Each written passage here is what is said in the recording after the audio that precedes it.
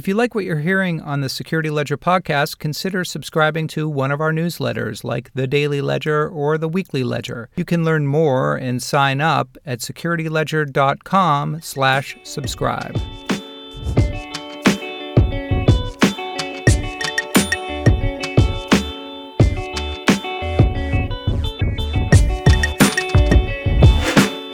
This is the Security Ledger podcast, and I'm Paul Roberts, the editor-in-chief at the Security Ledger. In this week's episode of the podcast, number 152, Watch Out RSA Conference, Amazon, the world's largest cloud provider, hosted its first ever security conference last week, ReInforce. We talk to the CEO of one cloud security startup in our second segment about what that means for the information security industry. But first, when Akamai researcher Larry Cashdollar checked the contents of a honeypot he operates from his home network, he was surprised by what he saw. Buried in a binary file that had turned up in the honeypot was a note from an unknown malware author apologizing for hacking and then bricking his Internet of Things device. The binary turned out to be a malicious program, which Cashdollar dubbed Silex, that was designed to break into and then wipe clean any insecure Internet of Things device running a version of the Linux operating system that it encountered. In our first segment, we talk to Larry about his discovery of Silex and about its alleged teenaged author. We also talk about the bigger problem of insecure Internet of Things devices. More than 2 years after the BrickerBot malware circulated, we don't seem to be getting any better at securing IoT endpoints. Larry Cashdollar, and I'm a senior security information response engineer At Akamai Technologies. Yes. Larry, welcome to Security Ledger podcast. Yeah, thank you. It's nice to be here. So I have you on this week because you were one of the first researchers, or the first researcher, to raise the alarm about this new IoT-focused malware, Silex, that was circulating online. Tell us a little bit about Silex and how you cross paths with it. Silex is a sort of like a botnet, but not technically a botnet since it kills its host. Botnets kind of want to keep the hosts alive so that they can continue to reside on them. Right. They typically use the host for some other reason, either DDoS or XMR, cryptocurrency mining, things like that. But this one specifically tried to kill the host it was on, and I had noticed it. I have run a honeypot at home off of my home network because it seems that I get a lot more malicious traffic towards my home IP address than I do on a virtual server that I would have hosted in the cloud. So I was, every morning I sort of checked my logs to see what sort of interesting things I've caught. And I'll take a look at, each binary I've gotten and run a strings command on it and see if there's anything interesting that pops out. And this binary actually had a message to the owner of the device saying that they were, sorry, but they were bricking the device. And they were doing it pretty much because they didn't want anybody else to build botnets off of vulnerable devices. That's kind of a red flag. Yeah. And, at first I didn't think anything of it. I just figured I didn't have time to really write it up. So I just sort of tweeted it out saying, hey, there's this, malware that I just caught that's bricking devices, heads up. And I guess the media got hold of it and it just sort of went pretty viral around the web. Which I didn't expect and was interesting. I think all told, this ended up impacting or affecting a couple thousand IoT endpoints, or is the counter still running on this? Is it still out there circulating? We're now about five or 6 days out. I think it died when the young man that wrote it didn't realize that he was going to get this much attention, and it spooked him pretty quick. So he shut down the command and control server, which pretty much shut this thing down. If you actually run this on a device, it tries to connect out to the command and control server, and if it can't reach the command and control server, it just hangs, and it doesn't actually run any of the malicious commands. Right. So he ended up pretty much shutting it off because he didn't want to get in trouble and, didn't realize that he would get this much attention. So he's decided to quit the IoT botnet market. I suggested he do something constructive for the internet community as a whole, and I said you might want to write a honeypot to trap things. And he's thought that was a good idea. So I think he's twirling away on that now, which is good because I don't Yeah. I don't want any destruction, and I don't want people getting in trouble, especially when Right. they're young. So the examples you used on the Akamai blog were, or the commands were for BusyBox, but was this specific to, which is a form of Linux that runs often on kind of embedded devices, but was this specific to BusyBox, or was it actually any Linux variant potentially could It be infected? it would have infected any Linux variant because some of the commands didn't require BusyBox. So I think one of the things that protected generic Linux devices was this thing only spoke Telnet. It wasn't looking at SSH. So if you had, say, you had a Red Hat Enterprise system, and the password to log into it was, root and admin or root password, and it was some guessable password.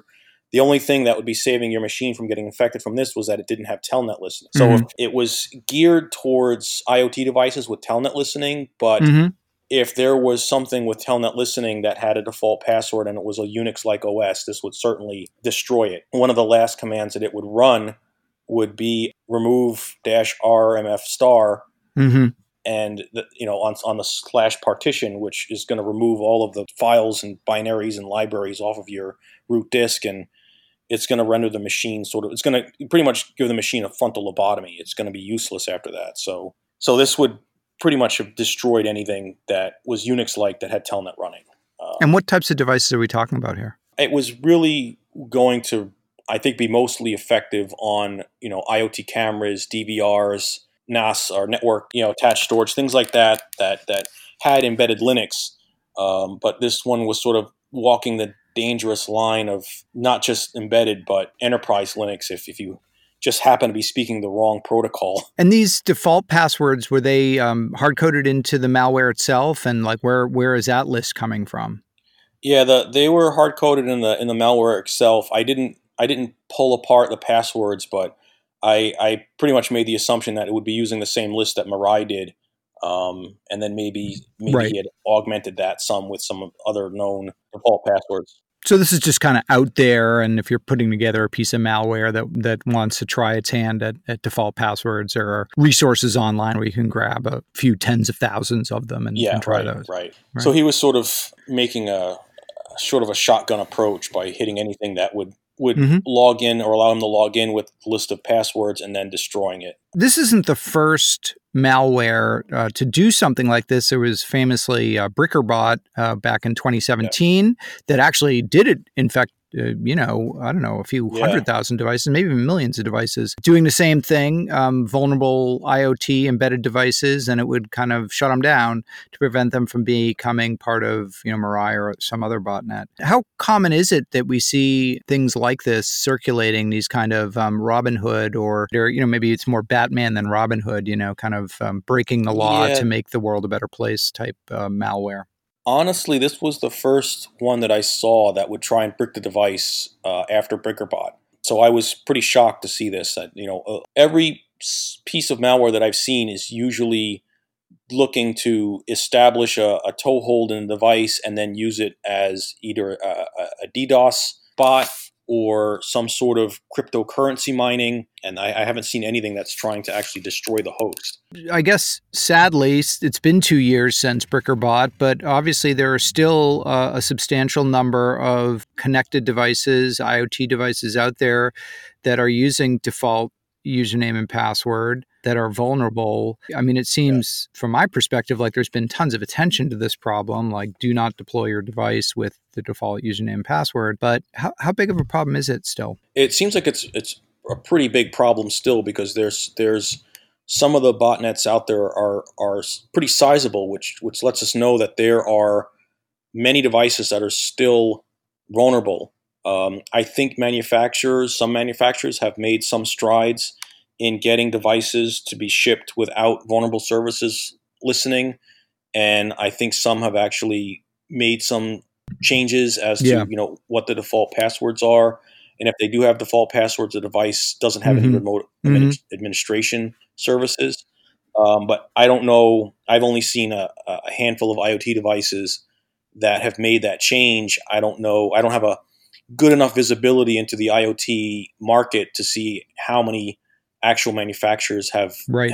started thinking about security. I've seen some changes, but I imagine there may be still some vendors that are still sending stuff out Right. that's You still can vulnerable. address this problem in two ways. One is to have maybe a device specific password by default that just is on a sticker on the device, right? Which is not so secure if you have physical access to the device, but otherwise works. And the other, as you said, is to harden the device so it doesn't listen on Telnet or SSH or anything like that by default. Yep. And the other thing that manufacturers need to look at is their software developers need to be educated in secure programming methods, because you can't have web accessible interfaces that have simple command injection vulnerabilities in the get or post request, because they're passing user supplied input to a shell somewhere because they're executing a curl command or a system command to do something on the device that should have done in a more secure way. So we're seeing a lot of that stuff now, where there's actual exploits for services that are being exploited to gain access to devices that don't have telnet running. So it's there's other methods that vendors need to take in consideration when in regards to security, and that's actually getting their developers to understand secure programming methods. It's interesting because the author of Silex is this, again, allegedly 14-year-old boy who uses the handle Light Leafon.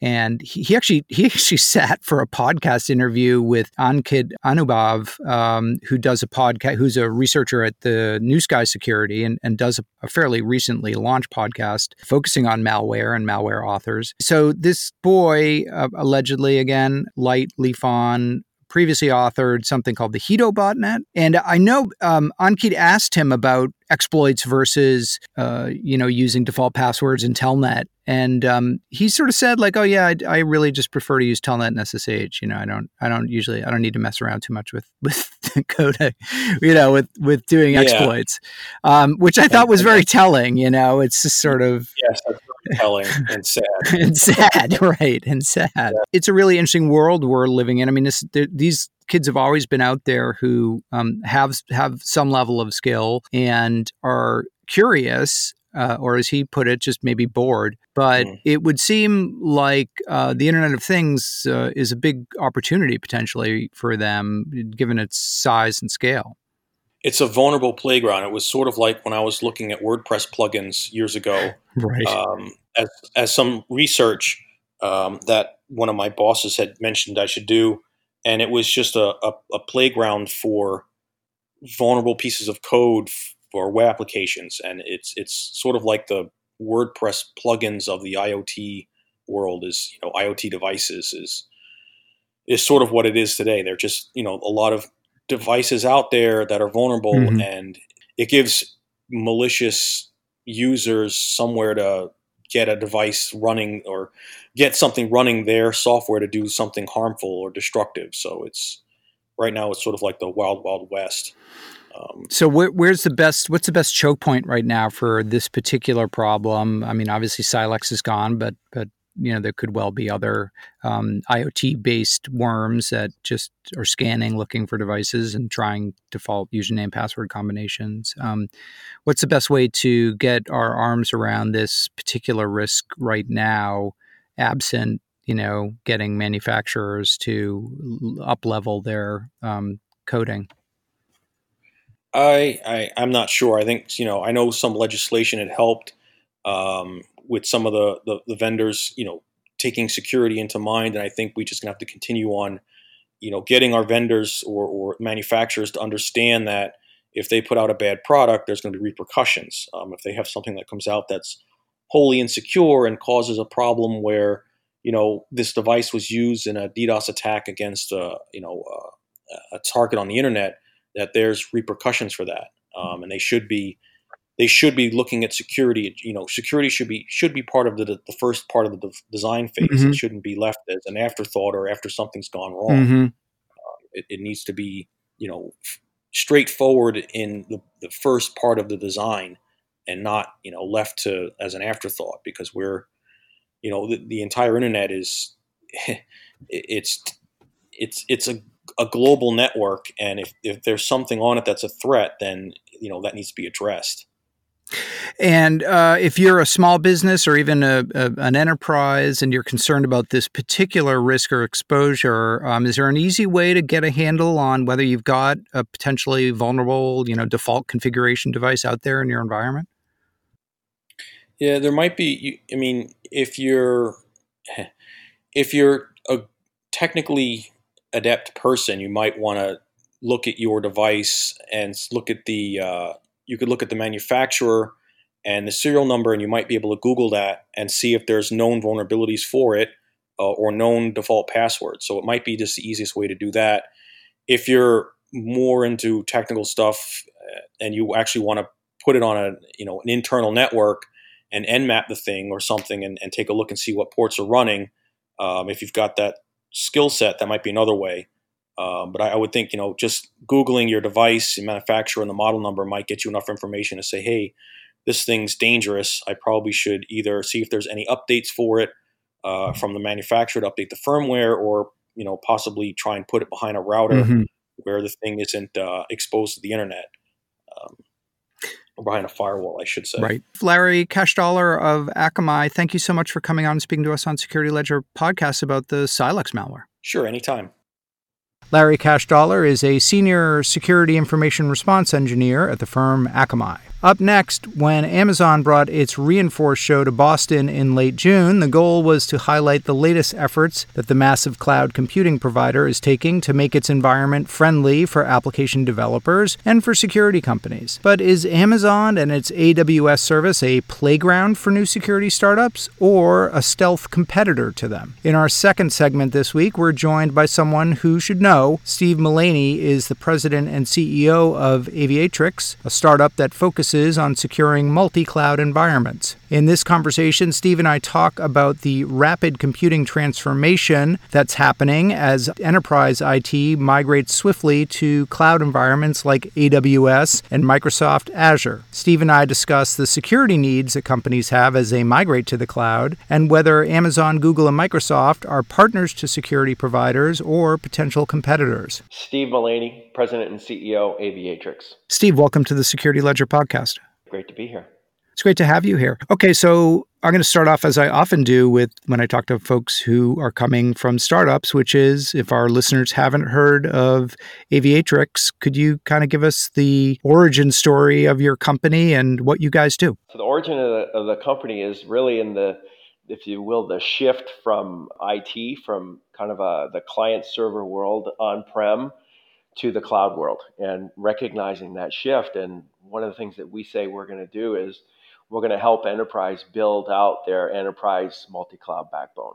And so why that's important is as enterprise move from on-prem client server architectures and they move into the cloud, what they need is, just like they used to have on client server architectures, they need an architecture for security and networking as they move to the cloud. And that's what Aviatrix provides for them. In my experience, engineers often think that once you come up with a better solution for doing something, that everyone will immediately stop using what they're using and migrate to the better solution. But as we've seen with cloud, it doesn't really work that way. So most companies are now these days managing a mixture of legacy, on-premises IT infrastructure, and then private cloud, and maybe some public cloud applications and services that they use. Is that right? So I've been in networking for 35 years, and in the last computing transformation change that I saw was the move from mainframe to client server back in the late 80s, early 90s. So when you think about back in the late 80s and early 90s, client server was treated as fun and games. It was for sharing printers, right? It was for work groups. It wasn't real enterprise computing. That was SNA, that was mainframes. And then all of a sudden, it felt like on a Tuesday morning, everyone decides client server is the way I'm going. And the whole world of mainstream enterprises all on the same day decide that's the strategic direction. Synoptics, Cisco, Novell, everybody, that's how we're going to do computing. And that was the early 90s. And so for me, 6 months ago, I noticed the same thing happen. We've been talking about cloud for how long? 12 years, 15 years. And it was all talk. It was all fun and games. It was all, hey, someday. But you know what? Until then, I'm going to do private cloud, maybe even hybrid cloud. But you know what? Everything's still on-prem. And what I noticed was 6 months ago, all of a sudden, I don't know why, they all decided on the same Tuesday morning, cloud is now strategic to us. And we're not going to just talk about it anymore. We're doing it. And that is our strategic direction. Everything on-prem is an expense. Everything in the cloud is an investment. And we are moving. That herd just shifted. So that's the key thing for me that's happened most recently is that shift in the humans. And I actually think Amazon, with their ReInforce, is hitting right in the perfect timing of that, which is security actually really matters in the cloud. As you look at the space where it is now, what are the big security challenges that organizations are having with their cloud environments, whether that's public, private, what have you? I think that's a big issue. As one customer told me, all this clicky stuff and automation is all fantastic, but from a security standpoint, it's faster to disaster. I like that saying, by the way. That's a good I think that needs to be on a T-shirt somewhere. I wish I thought of it, but it was one of our customers. But no, that's exactly right. And so one of the things that so I think kind of security and visibility and all those things are super important because look, even Amazon says security is it's a joint responsibility. I'll secure my infrastructure, meaning in terms of AWS, but anything, your data, anything you do on top, that's your responsibility, right? And so things like this is a service that we're just announcing actually at ReInforce is what we call a firewall network service, where we really allow you to easily bring in a next generation firewall. So we've done some integration work with Palo Alto Networks such that we can make it much easier for people to integrate their VM series firewall into AWS, because the first thing cloud IT, right? Guys in the IT organization, the security guys, first thing they're going to reach for is I want to bring my Palo Alto next generation firewall into the cloud with me, right? Because I understand it. I can leverage the policies I've created on-prem, and I want to move that into the cloud. And unfortunately, the problem is AWS, their whole mantra for everything, and all the cloud providers, is go build, right? You're a builder. We give you the low-level constructs for you to go build whatever you want. Isn't this wonderful? Well, that's great for an early adopter. It's great for Netflix, right? But now you're United Airlines. You're a bank. You're a Main Street, Midwestern conservative manufacturing company. I don't want to have anything to do with a power tool. I'm going to cut my hand off. I want to move into a house with furniture, right? I am not building anything. But Amazon, basically, and all the other, look, we give you the constructs, you can do whatever you want. And the constructs that they give you to be able to integrate in your Palo Alto firewall cause you to have compromise. And the compromises are around performance, around scale, around visibility, and around ease of deployment and ease of running. And because we're kind of born in the cloud for the cloud, we eliminate all those compromises, and then we integrate the Palo Alto VM series kind of almost into us. We hide all those complexities from Palo Alto, so it really, in effect, makes the Palo Alto VM series very cloud-like, right? So I can easily integrate it. I can easily operate it. I don't have to give up any performance hits or scalability hits. And we mask a lot of the kind of issues, if you would, with the constructs of AWS and allow VM series to integrate more easily into the cloud. So then everybody's happy. The security guys are happy because I get my Palo Alto VM series and all its policies. And then the cloud infrastructure guys are happy because I can easily do this in a very cloud-like manner.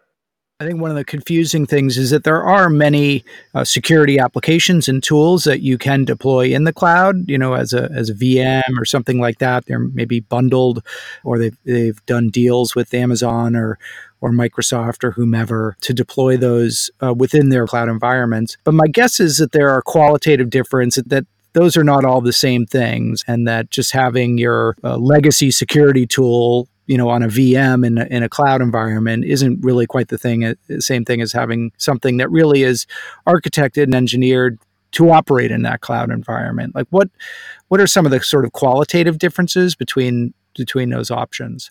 Again, everything goes back to the human. First thing you have to do is transfer over the way that they used to do it.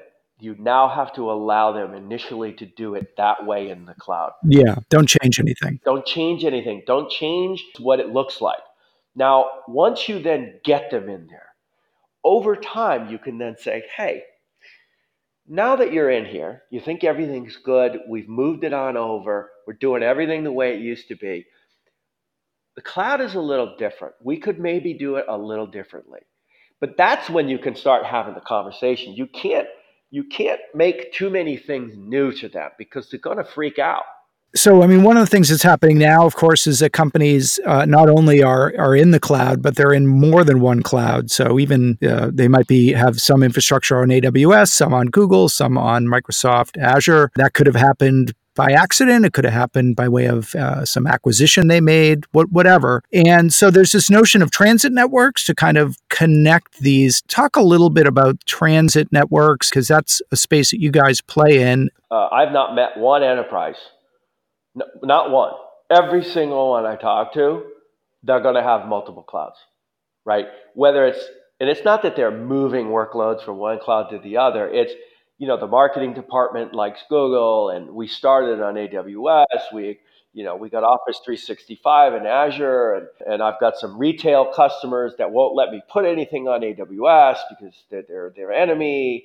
And so all these different reasons, they look and they say it's going to be a multi-world. So just like the go build mentality of AWS that they don't want to deal with, well, guess what? Azure and Google say the same thing. But guess what? One tool is metric and the other tool isn't, right? And they're different tools. And then they're like, wait a minute, I couldn't even really keep up with the constructs and tools that Amazon was giving me. Now I got Azure and Google, and they're all different again. Yep. They go, I don't want to build. I need someone to, abstract this away, decouple all the low-level constructs for me. And I need, kind of one interface. So when they start deploying security services and networking services on top of this, I want the same services to work across all the different clouds, right? And then transit as a networking, kind of advanced transit networking services is just a way to be able to extend that from not just within multiple regions, say within AWS, but also to, VNets in Azure and VPCs and Google as well. So what's the problem that's bringing customers to Aviatrix door right now? What is the acute pain point that you guys are addressing? A lot of it is that mantra of go build. So they've now burned the boat in terms of their on-prem corporate data center. That's irrelevant, going away and or at least irrelevant. And all of my future work and investment is in cloud. So now they're looking and they're going, grass ain't so green. I thought it was a hell of a lot easier than this. And that go build mentality, which is great for the early people, is not so good for me. And I'm doing this across multiple clouds. And this isn't just fun and games, a couple of VPCs. This is thousands of VPCs. And this is the direction of where I'm taking my entire IT. And this is a lot more complicated than I thought. And so they start dabbling. And it's like anything else. Like a friend of mine said, it's like changing your oil. Like some people, I like to change my oil. Okay. Yeah, because, maybe once every 3 months I get under the car and change my oil. What if you had to change the oil of 100 cars every day? Would you still like to change your oil? You know what? I think I need to automate that because I like to change oil, but I don't like to do 100 a day. That's the problem. When you're doing one every 3 months, you can do it manually.